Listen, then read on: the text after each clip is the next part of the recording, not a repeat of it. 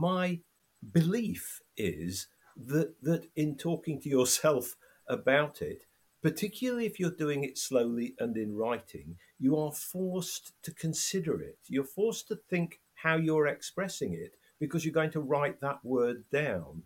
And the more you think about it, the more likely you are to get out of any kind of downward vortex spiral and actually into a broader view. Hi, I'm Naomi Murphy, and this is the Locked Up Living podcast, where we talk with a wide range of people about harsh aspects of institutional life. We also explore some of the ways to overcome them and to grow and develop. I'm David Jones. So join us every Wednesday morning, 6 o'clock UK time, for a fresh podcast. So you've probably noticed that our guests vary quite a lot in terms of their background, and I have to confess, doing this podcast has often felt like a huge treat of a self-devised CPD programme, which David and I very selfishly curated, as we've invited people on who've really sparked an interest in us, either from something they've posted online or perhaps we've spoken about in conversation. Whilst many of our guests have had some contact with the criminal justice system, we do try and mix it up to adding guests with other specialist knowledge that we feel we can learn from. And we don't like the pressure to operate in a silo that we feel is often there for forensic practitioners. So a few people we've spoken to have mentioned that in some ways, many of us can end up locked up, maybe not in the traditional sense, but perhaps being a bit stuck and finding it hard to break free of some of the restrictions we place on ourselves. Well, today's guest has quite a bit to say on this theme, and we think he's going to share some tips to help us all get out more in our own words. So Hugh Venables is here to talk with us about communication. And Hugh, I want to steal a turn of phrase from you that you've used in a recent podcast that you did with Dennis Raholo Howell for PsychReg. You've joined us today to talk specifically about the alchemy of words. Welcome. Thank you very much. It's really nice to see you both. Really glad to have you on, Hugh. Welcome. Thank you. Hugh, you've made a living out of working with words, it seems. Can you tell us something about how they've helped you make a living? Absolutely, I can. Before I do, though, what I'm conscious of, I've listened to lots of your podcasts and I really enjoy them. You have some fantastic inspirational guests on. I'm slightly daunted by that. But I'm conscious that very often what you're asking people to do is just to listen. And I wondered if today we could go beyond just the listening and ask people actually to get involved, to make the whole process more interactive. I mean, the thing is that what I'm going to talk about isn't really a specialty at all. If we're going to talk about words, the power of words and the alchemy of words, well, everybody uses them. And I suppose what I want to do is encourage people to use them more effectively, more creatively and more reflectively, not only in order to understand the world better, but to understand themselves better. So how would you feel if I said, well, let's ask our audience, if they want to do something with us? How does that feel? We can try anything. But as we're not a live podcast, I'm not sure we get much of an immediate response. No, I don't. I don't mind that we don't get an immediate response. It would be nice to devise a mechanism by which we do get a response. But people can join in immediately if they like. They can join in reflectively and later, or they can not join in at all and they can just listen in the traditional way if they like. But so what I wanted to do before I introduce myself is to say to everybody, and you two included, look around you in the space that you are at the moment. You might be, I don't know, you might be making tea for the kids or breakfast, or you might be driving a car, or you might be sitting on a train listening to this, who knows? But around you, there are things that you can see. And I want you to alight on something that's just taken your eye and that might be slightly out of the ordinary or slightly not. So that's one thing I'd like you to do. The other thing I'd like you to do is just to think momentarily about something that's happened today or yesterday that again felt slightly out of the ordinary or just took your mind. It might be you're walking down a street and there was a glove on a railing post, or it may be that you pass somebody who's homeless in the street. Just a little cameo of a picture. So I want you to hold that in your head too, if you can hold two things in your head. So there you are, a slightly unusual start, if that's okay, and people quite happy that people ignore it. You asked me to explain how words had impacted on my life and provided me with the scope to make a living. I started off as an advertising copywriter, writing copy for advertisements and leaflets and mailing letters in a provincial advertising agency in the early 1980s. And it was a time when PR was coming to the fore, particularly amongst business-to-business organisations. And so it gave me the scope then to develop a public relations division within an advertising agency. Eventually, I set up my own agency. And so I spent my life working with words and helping people communicate. And I think one of the shocks of that is that there isn't any mystery to it, really. People like to think there's a great mystery and a craft to it all. There isn't. It's simpler. My job has simply involved helping people who have something to say it to the people they want to say it to in the most effective way. So, you see, grandiosely, I could say I am a retired strategic marketing communications consultant. But if ever you wanted words to obfuscate rather than communicate, well, there's a perfect example of it.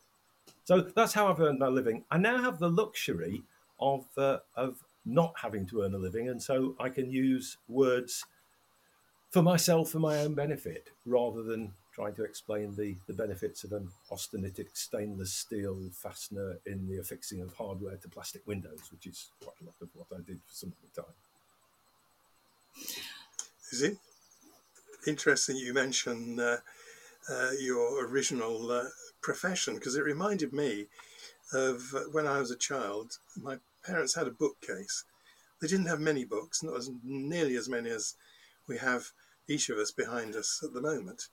And in the bookcase they had the works of Dickens, which of course I didn't read, and another book called The Shocking History of Advertising, which was a book that I did read, and it stayed with me throughout my life. But anyway, that's really beside the point, except that it somewhat coloured my impression of advertising, I suppose. Yes, it's not beside the point at all. I guess it's absolutely to the point, and it's because it immediately alights on how influential words can be. And of course, words can be massively influential for the good, but they can also be subverted for commercial gain, or they can be used for bad purposes.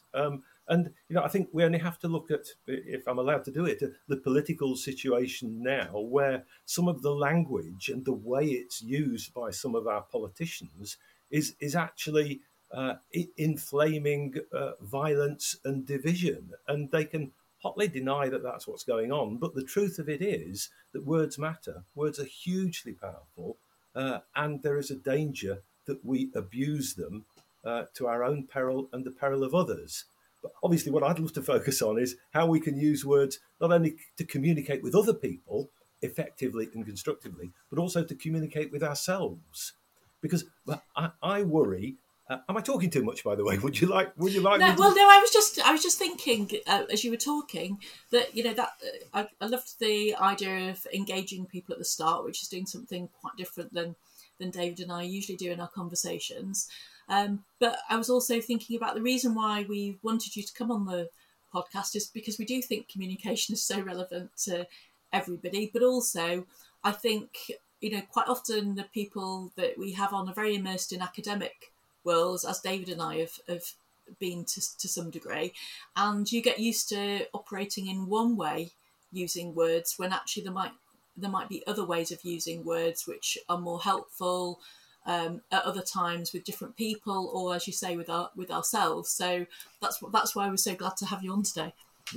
Yes, that's really, really interesting, because every industry, every profession has its own what I'd call register of language. That is both the words that are used and the tone within which they're used.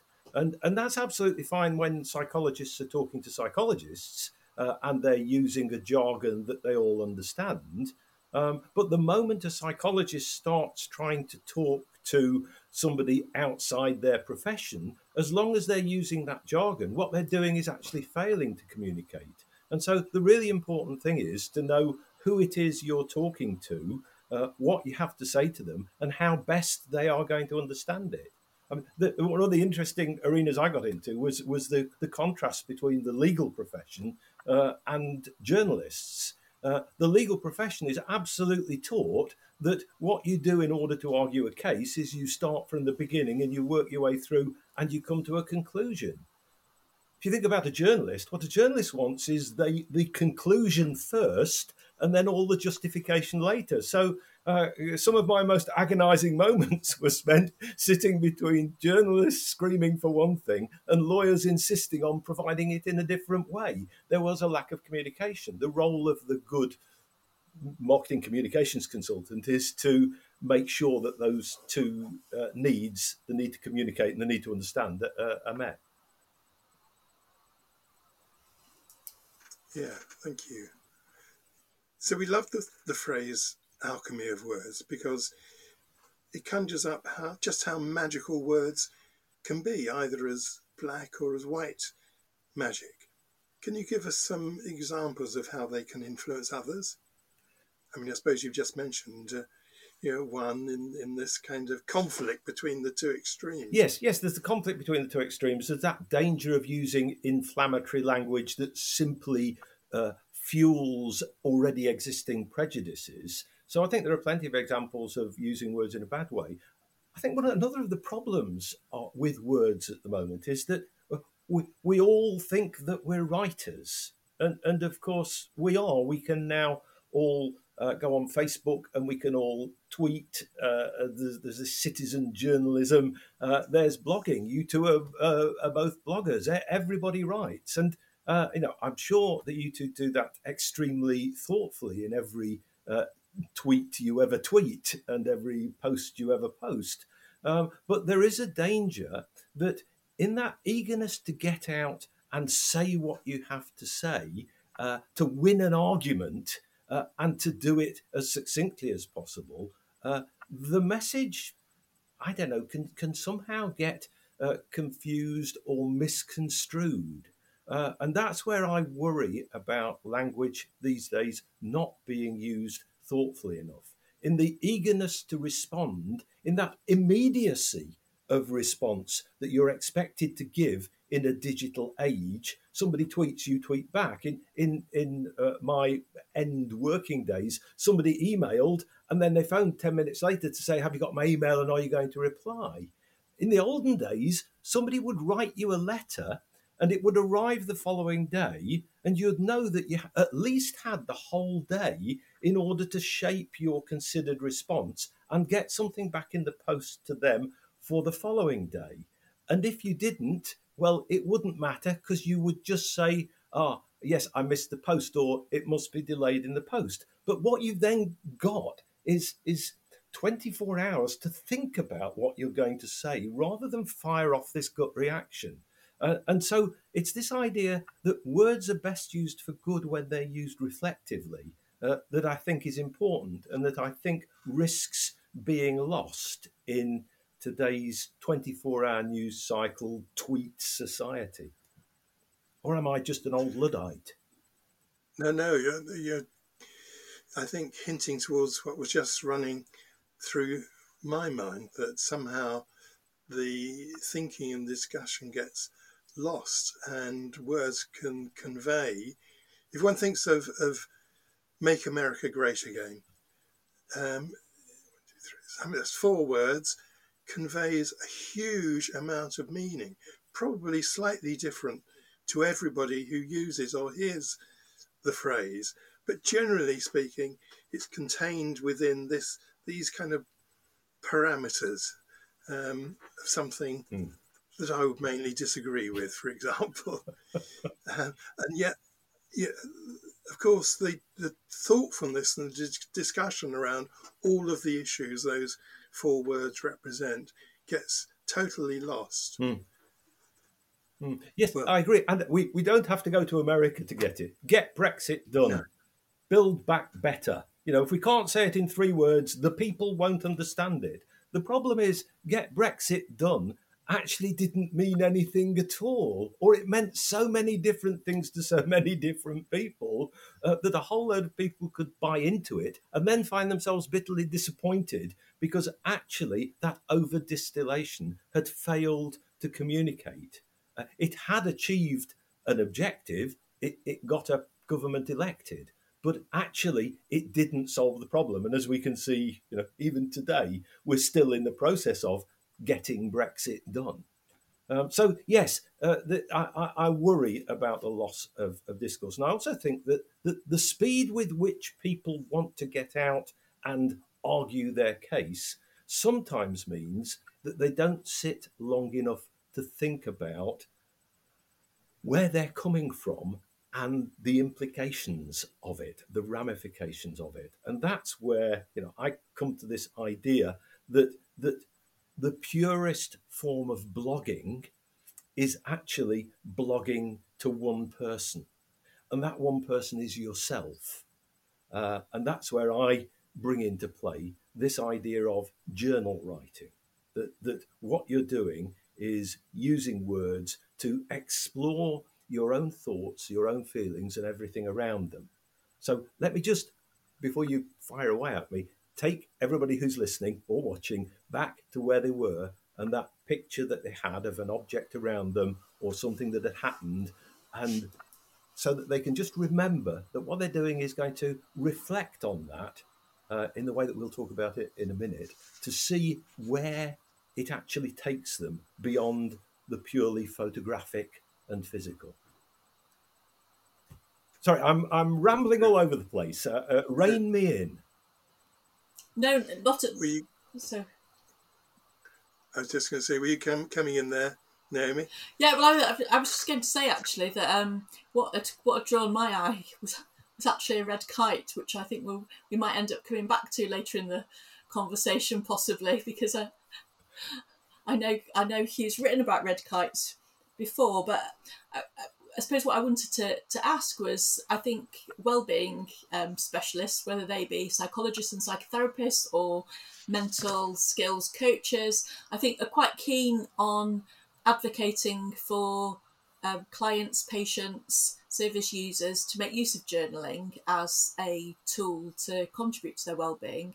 But I'm not sure that people really offer enough advice about what journaling actually entails and why or really spell out why journaling is helpful. And I wondered whether you might be able to share some insights into why journaling is such a useful exercise to engage in. Yeah, and here we are.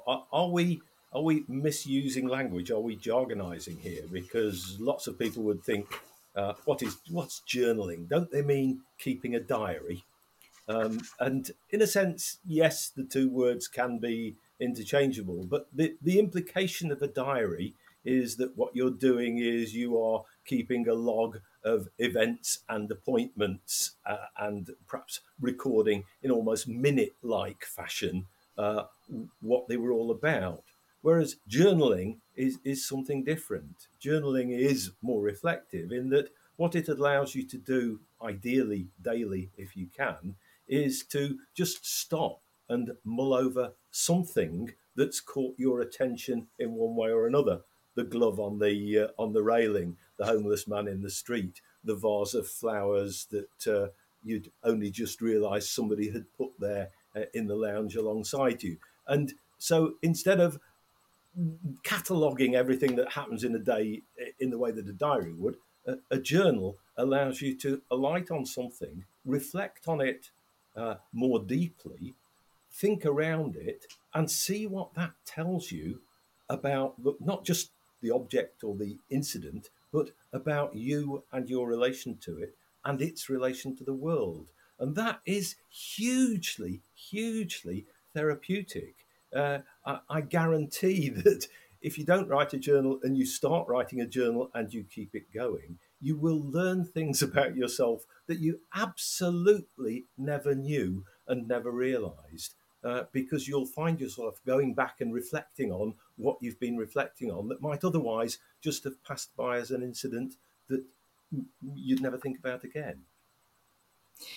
So, for someone who might be a newbie to journaling, what kind of advice would you give to get started with that? So, supposing the red kite that I can see outside, how should I steer my thought processes to try and make the most of that moment?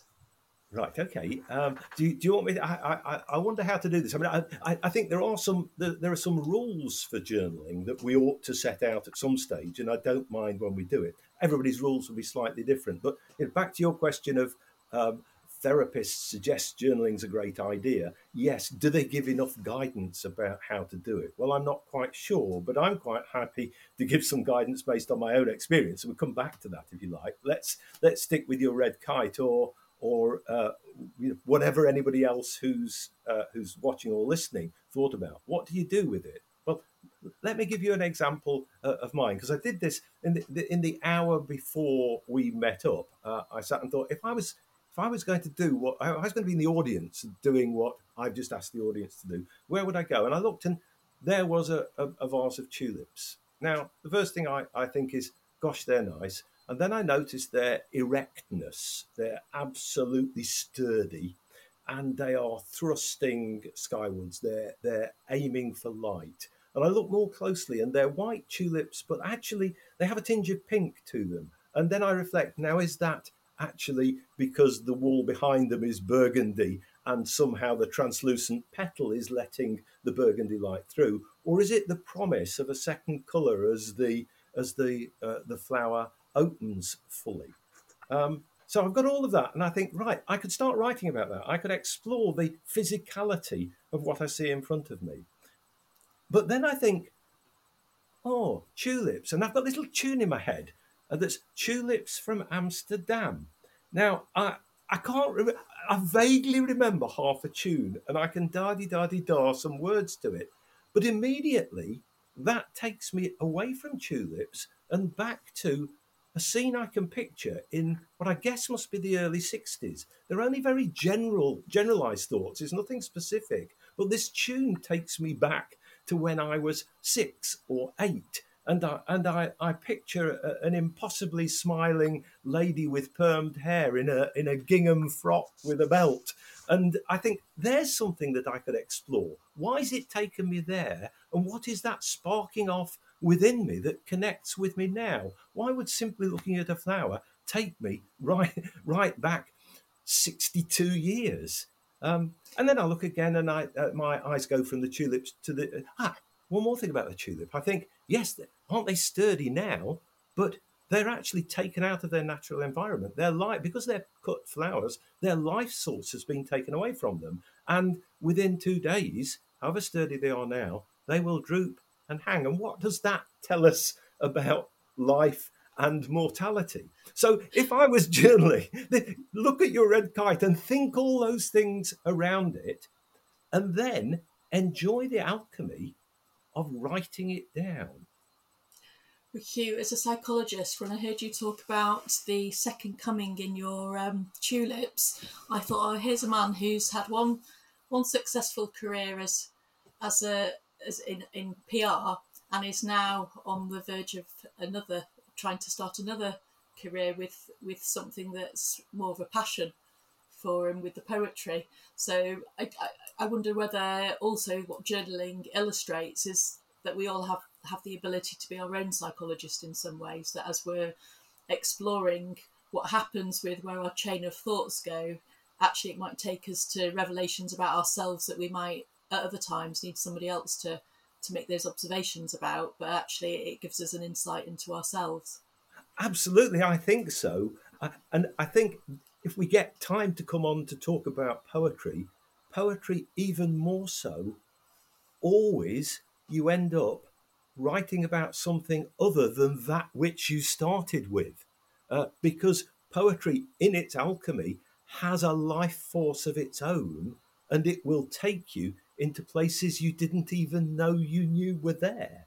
And it's amazing. And if it's really good poetry, it'll take the people who read it into places inside themselves that possibly the writer had never intended. And that's the alchemy. You're taking the ordinariness of words, you're putting them together, and by some kind of magic, they're creating absolute golden gems of insight and understanding. So yes, I've forgotten what the question was. No, I know no, what I wanted. Sorry, go on. Well, I just wanted to say to anyone listening that if you're not someone who journals, then taking a leaf out of your book, Hugh, we'd love to know what has stopped you, and maybe people might like to nudge us on Twitter when we publish the conversation, or posting comments on LinkedIn, or also we now have been using Substack to put a transcription up of the podcast. So, we'd love to hear more about other people's experience of journaling. But I was wondering about what some of the barriers are to journaling being a meaningful exercise for people. And are we worried that nothing's important enough? I mean, you seem to be saying it doesn't matter how small, anything can be important enough to let your train of thought follow. What I'm hoping we'll see is that absolutely everybody can do it. It just involves picking up a pencil or sitting at a keyboard and starting to write, and letting that what you're seeing with your eyes and feeling in your head drift down the arm and onto the page. I mean, yes, there's some guidelines for how to do it, but ultimately you don't have to live an extraordinary life in order to have something valuable to say. Bear in mind that actually, to start with, you're only saying it to yourself. So it's absolutely vital that you're not self-conscious about it and that you're not restrictive. You're writing for an audience of one, and the audience is you, and nobody else is ever going to see it. So you can be utterly honest. You can be utterly imaginative. You can allow yourself to go in all kinds of directions you might not normally permit yourself to go, and you will find that it shapes up into something that better informs you of who you are. Can I ask a quick question? Have either of you two journaled? Do you journal? If not, why not?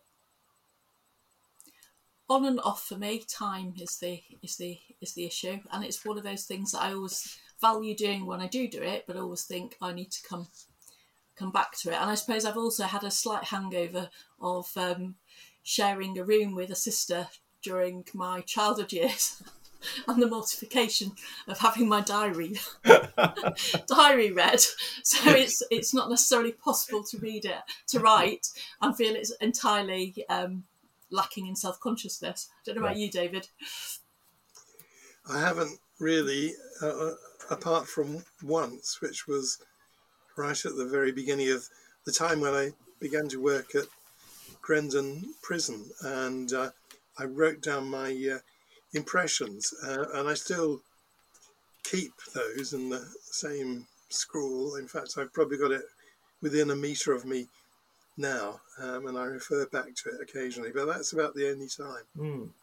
Honestly, I can recommend it, and I understand entirely the shortage of time. I particularly had that problem when I was younger. I mean, I only started journaling in 2017, the 29th of December 2017.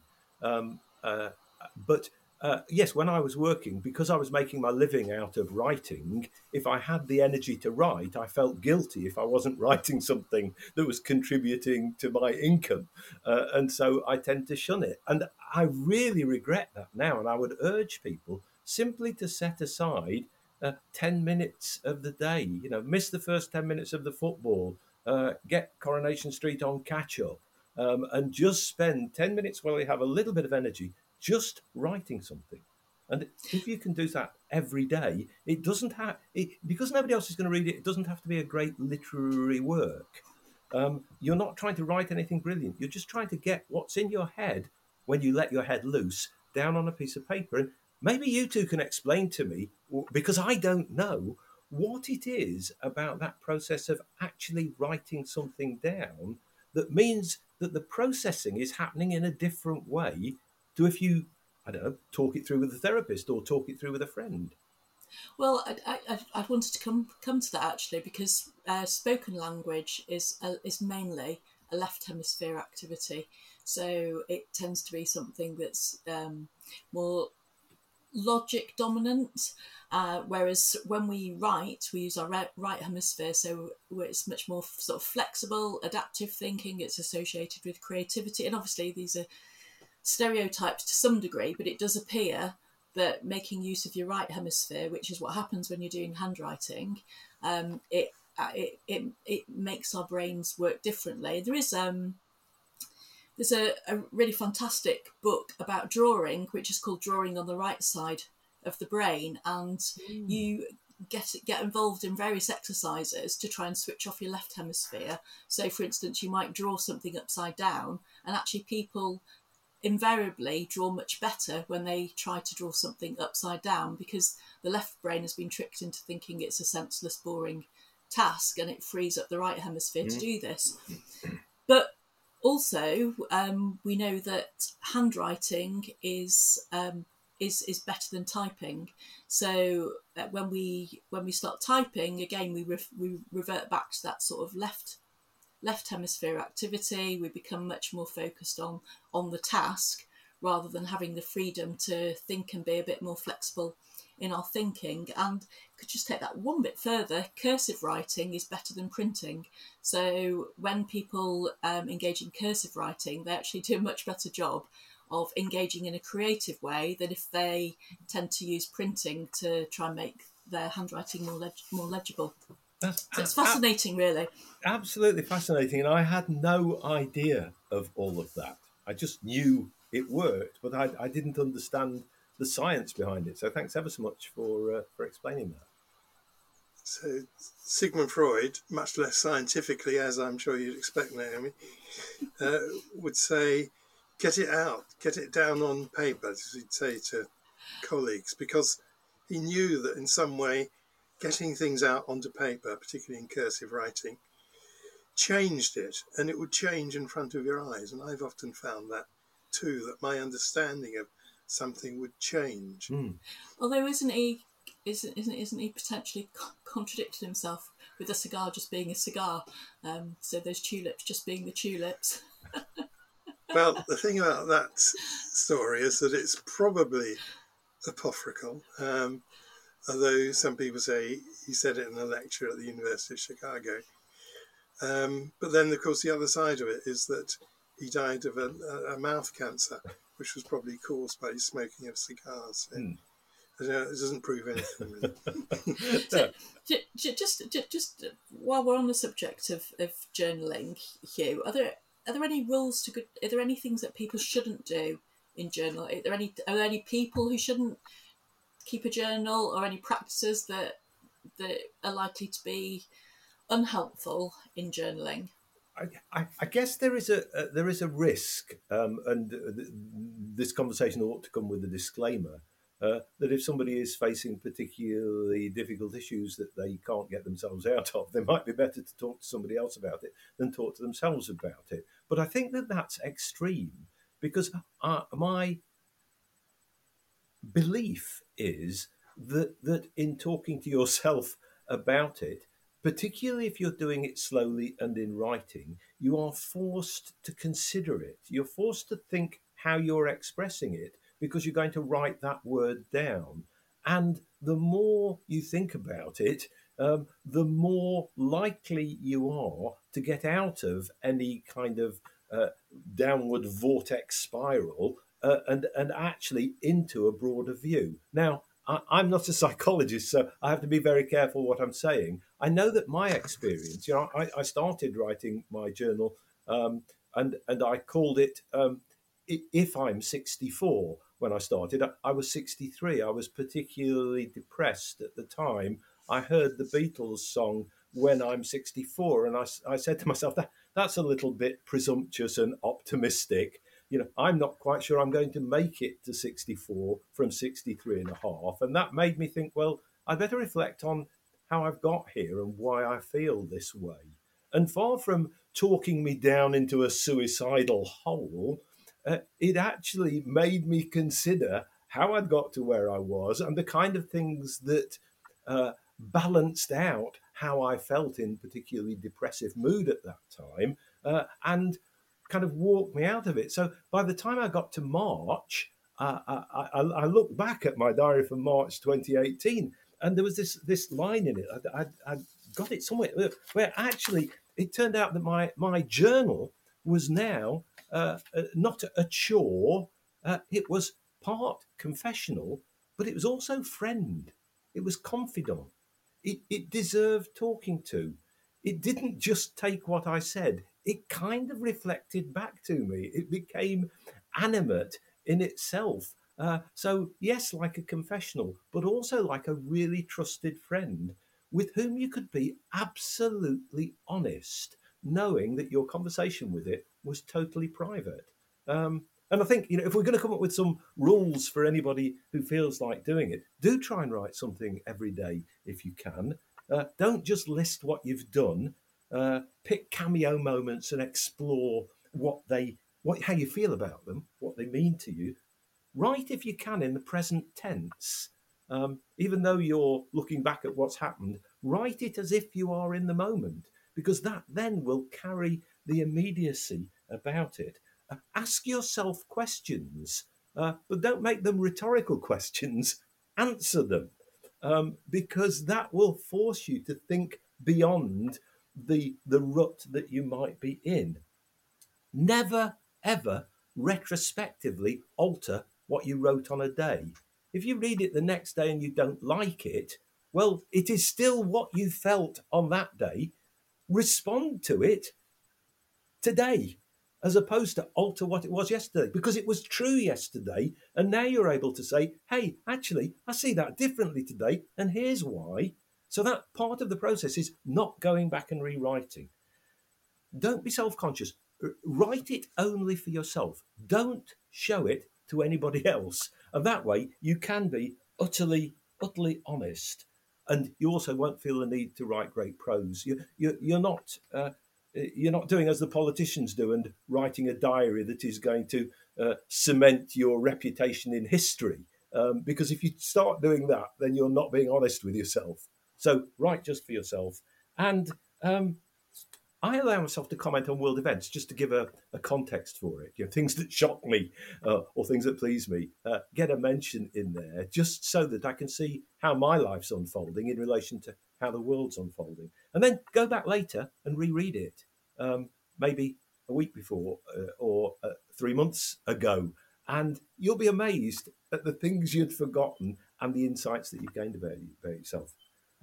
So that's it. I promise you. Start it. Give yourself 10 minutes a day to do it. It'll seem like it'll be great on the first day because you're inspired. Third day, fourth day, it'll feel like a bit of a chore. 2 weeks' time, it'll have got a habit. 3 months' time, it'll be an obsession, as you might gather. Thank you very much, sir. There's some really good tips for journaling from Hugh Venables there. So we're really curious about whether anyone might be tempted to journal after hearing Hugh speak, and would love to hear how it goes for you.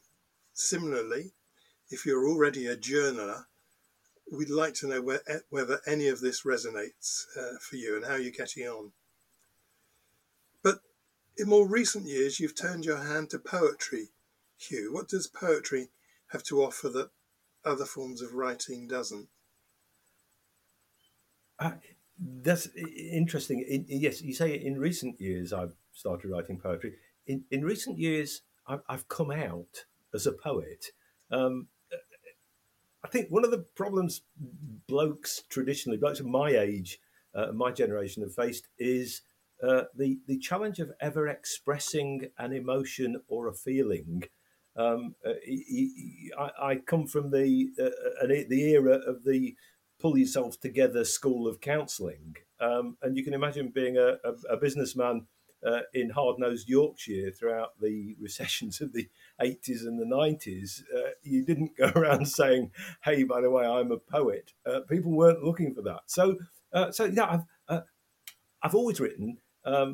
Poetry was particularly useful to me in my teenage years because it gave me the chance to be that awfully introspective and precious teenager wondering in sort of Adrian Mole style, wondering why the world wasn't quite panning out as he'd hoped. So it was a vehicle then. But now, more recently, I've had more time to write poetry, and I've been more open about the fact that I do it. I do think that men, particularly, maybe that's not the case now, are locked up quite often in themselves. They don't get the chance to say how they deeply feel about things that matter to them. You know, I go out and lunch with colleagues I used to work with. I'd never tell them I'm a poet, some of them, because, well, they'd probably stop inviting me. So there's still that kind of stigma about the willingness to do something that might be considered a little bit effete. But to me, it's the absolute culmination of the the use of the power of words for clarity and healing. It's sorry, Naomi. Oh, I was just going to interrupt you here because I was just thinking about songwriting, and I remember Martin Seeger saying to me, you know, men are criticised for not being emotionally literate and not being able to talk about vulnerability, but you know, so much music and songwriting is generated by men, especially talking about love, heartbreak, all this sort of stuff. And I suppose I wonder why songwriting might be quite cool, but poetry is something that needs to be hidden under a bushel. Yeah, I'm not sure. I am sure that lots of men find men singing emotionally a fantastic outlet for their own feelings. You know, I'm a secret lover of some country and western music. It's great because I can worry about somebody whose dog died in a road accident and let loose my feelings separate from what I'm kind of feeling deep down. In the same way that you listen to Leonard Cohen and you're really glad that somebody is more miserable than you are when you're depressed. So yeah, I can understand fantastic outlet, but I can't explain why it is that that's kind of acceptable. Of course, lots of poets have been men too. They've certainly had more limelight than women poets. But, you know, if you think back to the previous century and the century before, the 19th and the 20th century.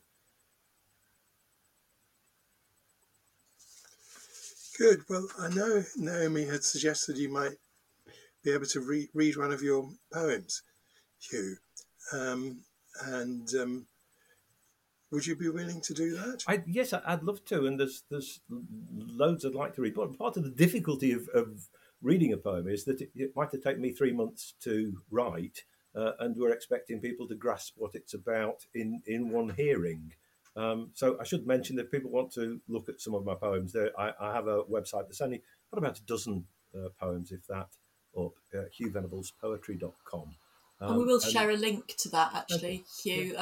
When we publish the transcripts, I do add links to things like websites or references that people have made during the conversation. So even if you've listened to the conversation, sometimes you might get something extra out of the transcript. Yes. So which poem to read? I suppose that one of the things that we've touched on is the idea that when you're writing poetry, you start writing about one thing, and you end up finding that actually you're writing about something entirely different. One of the poems that's up on my website is called "The Detectorist Writes," and I think I start off thinking that I'm writing about two guys on television in the Detectorist program, and I mull over, where does the inspiration come from? Well, it came from looking at these two slightly inadequate guys and thinking, what is it that they're doing, and watching them and smelling that loamy soil that they're tilling through. And I start writing about what I think is about detectorists, and I discover by the end of the poem that actually I'm not writing about detectorists at all. I'm writing about self-awareness. So I can do that one if you like, but I was just giving you an example of that. Another one where I open up my tablet and I go to switch it on, and as you know, a tablet is kind of blank black when you look at it, and suddenly as I look in there into that black screen, I see what is my reflection, but momentarily I think it's my father. Because you glance and you think, God, what's my dad doing there? And then you realise it's not him, it's you. And that simple act of waiting for your tablet to charge up provides you with the inspiration to write a poem that takes you right back into moments unfulfilled. Again, that one, it's called Screen, and that's on the website too. But let me the idea of writing a poem where you start off thinking about one thing and you end up with another. Let's think about Bagheera, the black Labrador. My daughter's black Labrador that is so dark black that when you try to photograph it doesn't appear on the photograph. There is just a hole where the dog should be. It's just like a black silhouette. It's absolutely amazing. And in fact, I'm going to put a picture of it up on the site so that you can see it. So I start writing about the dog, and the poem's called Black Dog. But of course, Black Dog, for anybody who's ever suffered from depression, you will know is something entirely different too. And by the end of the poem, when the dog has reminded me, I find that I'm not talking about the dog at all. I'll not tell you anymore. I'll just read it. It's only short. Black dog. Black dog. Liquid silhouette.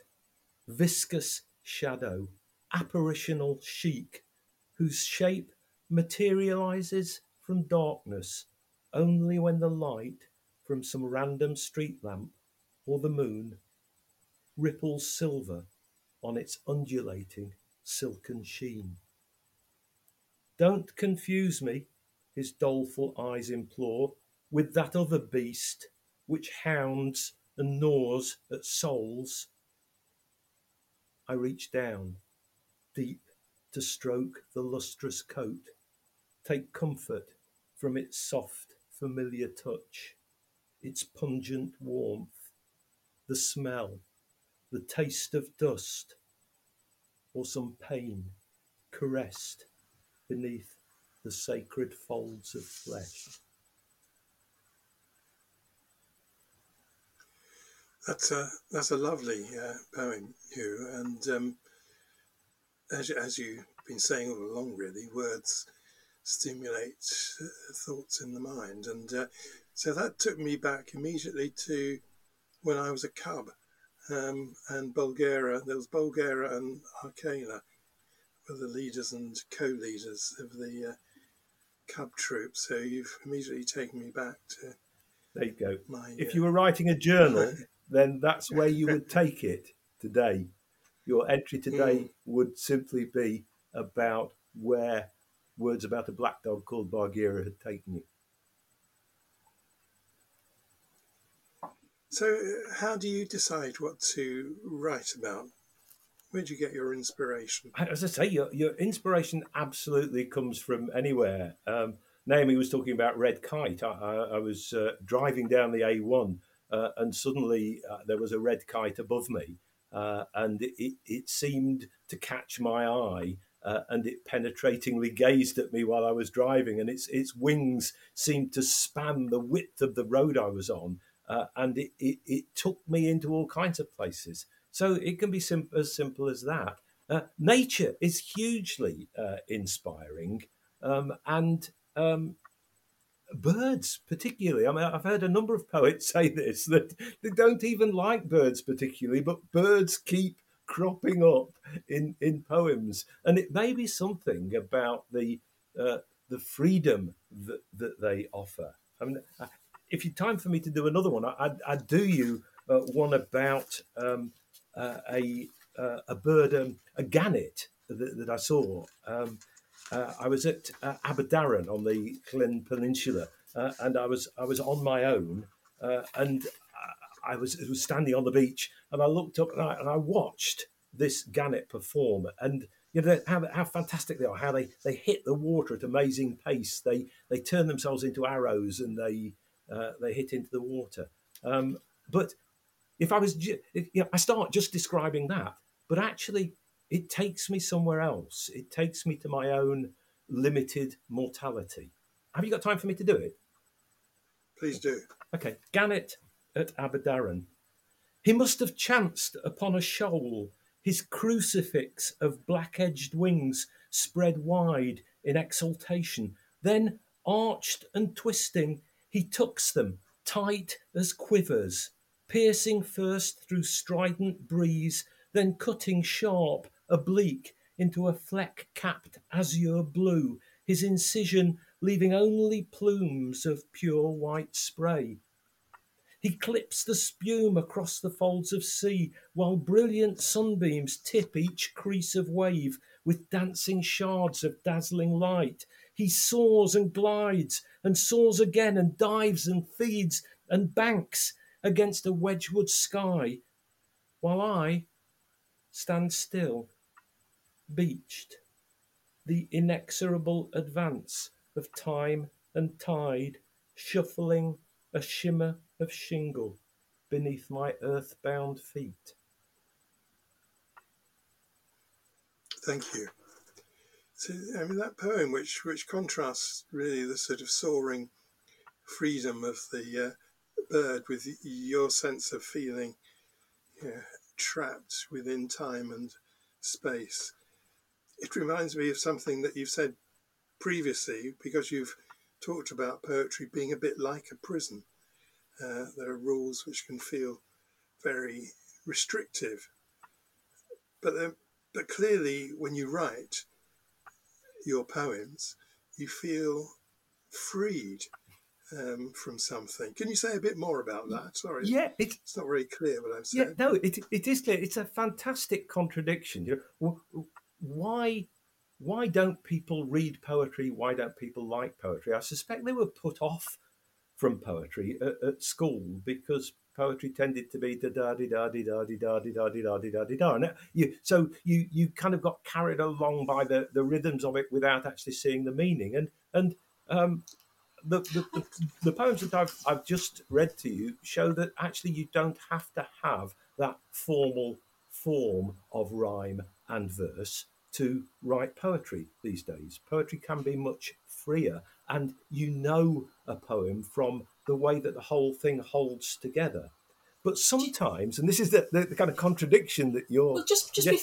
before you go on to that in terms of how it's helpful, though, I was thinking about I did English literature A level, so I did quite a lot of poetry as part of that. But I suppose what you end up, the message that you can kind of end up getting, that poetry might look like one thing, but actually it's talking about something very different, and usually there is a definitive version of what the very different is, and so you have to be knowledgeable enough or insightful enough to deduce what the subtext of the poem is, what the alternative meaning is. And I think poetry is quite frightening to people because they worry that they're going to read what it is on face value. They might assume that's it, when really everyone else knows that there's this other conversation that's going on underneath, and they've not grasped it. Maybe that's just me. But I think people are frightened of getting tricked by poetry, that it will somehow expose what they don't know. And I suppose what I've heard you saying today is that actually we put an interpretation on poetry that actually reflects us, whoever we are. So actually, it might say something else about the poet, but equally, whatever you make of it is important for you, not just what the poet was really writing about. Absolutely, yes. That first of all, the poet quite often is overtaken by the poem. So he can say, until somebody else points it out to him, he didn't even know he was saying something, a particular thing there. He might have thought it was something different. But certainly, yes, a poem works when it connects with its reader, and its reader's connection can be coloured by who the reader is and what their need is at that time. So there doesn't have to be a right or wrong interpretation of a poem. A poem is a collection of words that shape into a form of power and beauty that touches you. and it's as important the touch that it has to you as whatever it was that the writer meant. So, yeah, I think we have to get out of that idea that there is only one way of reading poetry, or that poetry is difficult, because it isn't. It needn't be. Enjoy the sound of the words. Um, there are poems that I don't understand. The Wasteland by T.S. Eliot, probably the most important poem of the 20th century. I can't profess to understand it. I've read a biography of what it's about. I still don't understand it. But I can just enjoy the sound and the shape of the words and the connections with the bits that I do get. So go along with that. But to come back to David's point, just briefly, yes, there is that freedom in poetry, but this idea of being locked up, this idea of imposing on yourself a structure, right? I am going to rhyme lines 1 and 3 and lines 2 and 4 in this poem, or I am going to have only 10 syllables in the line with the stress on the second syllable, every second syllable, might sound like a massive restriction that prevents you saying what you want to say. But in fact, that sense of being locked into a structure actually sometimes makes you think even more deeply about the words that you choose, the rhythm that they're going to provide, the sound that they're going to make that's going to create the rhyme, that takes you to places in language you never thought you could get to. And so, yes, I possibly half of the poems that I write rhyme or have some formal structure. The other half don't. But what's interesting is that it's the poem that leads whether or not it requires that. But yes, it's coming back to this theme of locked up. Poetry gives you the chance to unlock yourself, but sometimes the confines of it can help you unlock yourself even more, which is a And that wonderful contradiction. and that does parallel very nicely with prison, because there are people who talk about actually being sent to prison was a turning point for them. That's, I think there's read a number of biographies of people where they talk about actually they got something positive out of the experience of going to prison. Jerry Barton, in his autobiography, talks about prison being something that was helpful. So by having that sense of structure and restriction around him, managed to actually turn his mind to something that he probably badly needed to turn his mind to. And you see that quite often in obviously not as often as you might hope, but for some people, prison, I think, has been helpful at times. And Do you presumably find that, both, David? Sorry. sorry, I was going to say, presumably both of you have seen people writing in prison, whether it's journaling or fiction or poetry, that's actually helped them come to a better understanding and a greater sense of freedom for themselves. Yeah, and also seen some amazing creativity in prison. Obviously, there's the Kaizen exhibition that they have down in London, which is artworks of all sorts. But I've seen animations, poetry. I suppose the equivalent of a blog, a small essay written in very powerful language. Good. Yeah. In answer to your question earlier, Naomi, I was going to say, yes, I think I agree with it, because the thing is that everybody's different and has totally different needs. And some people do have the kind of resilience to be able to benefit from some of the often meagre offerings that they find in a prison setting. We mustn't forget that we've asked the people who are watching and listening to think about their own topics for writing. And I'm not suggesting that anybody would want to write a poem about it, but hopefully listening to the way that ideas can spark and work within a poem will guide people as to the kind of things they can do in exploring what it was they've looked at or thought about from the beginning of this programme. Yeah, I think as you've been speaking, it's been easy to see that there could be a natural transition for people from journaling to then poetry, as something might be shaped up to a slightly bigger, more enduring idea that might even make it be outed at some point. Hugh, we always like to ask our guests how they keep themselves psychologically well and nourished, and we can hear that words are really special to you, but I wondered whether there might be any other advice that you would offer up to people listening to the podcast. Gosh, yeah. I mean, words are so special, and that just encouraging other people to think about writing down what it is going on in their head is important. But yeah, there are other things that I do apart from writing. I think, I mean, it sounds ever so dull, but I can think of two things that have played a major part in helping me to feel better, apart from the love of family and good friends, naturally. But the two things. One is walking, and it's so obvious. It's lovely that in Scotland now they prescribe walking as a part cure for a lack of well-being. But I used to walk, and lots of my earlier poetry was about walking almost as a kind of self-punishment, really. If it didn't hurt, then it hadn't been a good day's walk. Now I find walking in good company is absolutely brilliant because you get all of the pleasure of the outdoors, all of that changing scenery that you have time to stop and observe, but also you have conversation that, because you're walking for 6 hours in a day, can ramble all over the place, from the profound to the profane to the trivial.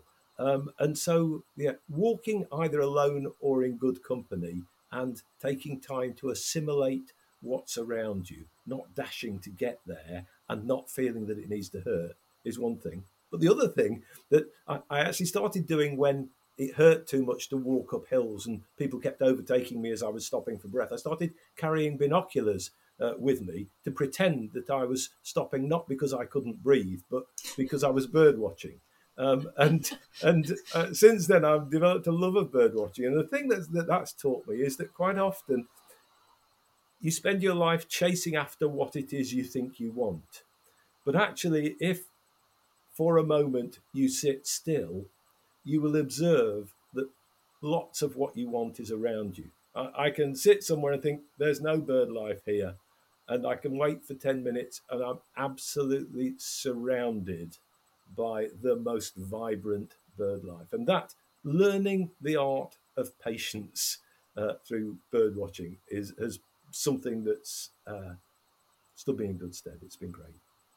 That's a lovely evocative image there at the end. But also, as you were talking about the walking, I was thinking, since on this, we've spoken about the brain today and how complex our brain is and how things can really shift. And just thinking about your walking, I'm wondering, when you were walking on your own, whether you found yourself looking down more, and when you're walking in which is associated with having a lower mood, and when we look upwards and outwards, that's associated more with an optimism about the future, and whether you find yourself doing that more when you're walking I don't expect you to answer, don't worry. No, it's again fabulously insightful, Naomi.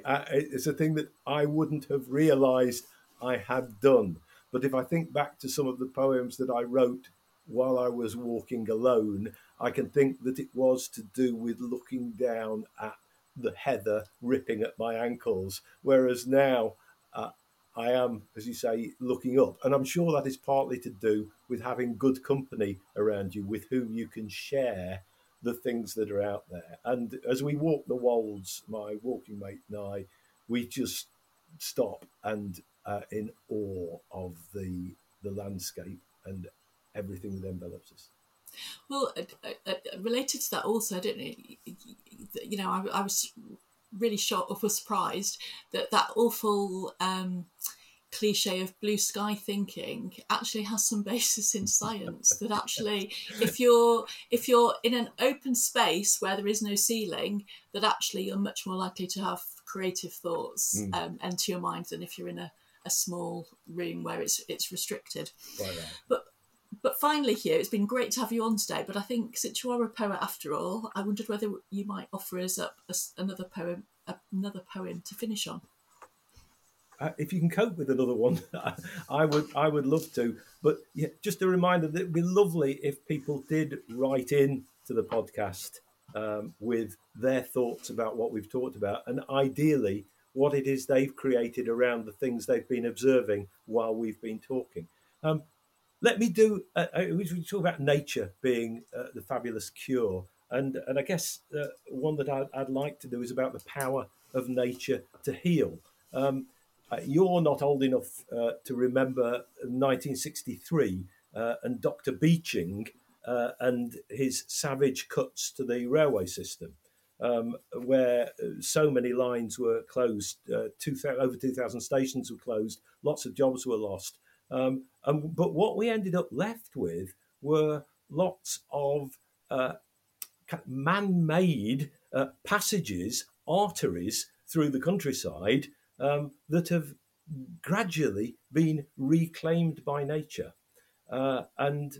So I was up in the Breamish Valley, up near the Cheviots, on the Scottish borders there, and was looking at one of these railway lines with a cutting and an embankment, and it just sparked me off. And the beauty of it was that there were lots of words that you could use that both relate to railways and that relate to nature. So you've got branch and roots and cuttings and sleepers. And so suddenly language, this alchemy of language, opens up to watch the way that the original railway lines then morph into this amazing natural scene.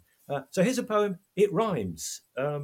It's rhyming couplets. And it's one other thing to say. Again, you're not old enough to remember Night Mail, the famous GPO black and white film made in 1936.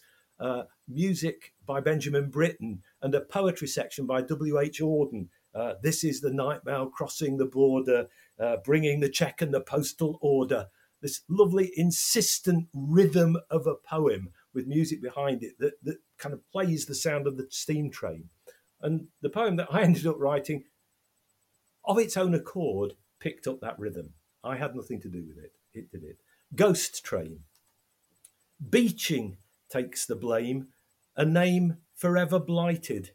But these same forgotten lines branch out, new routes through time, and sinewed coarse cuttings, fine embankments of foxgloves and clover, the fading ramparts of a conquest over, arteries lush with ferns and grasses, where gorse domains and blackthorn passes for upholstery.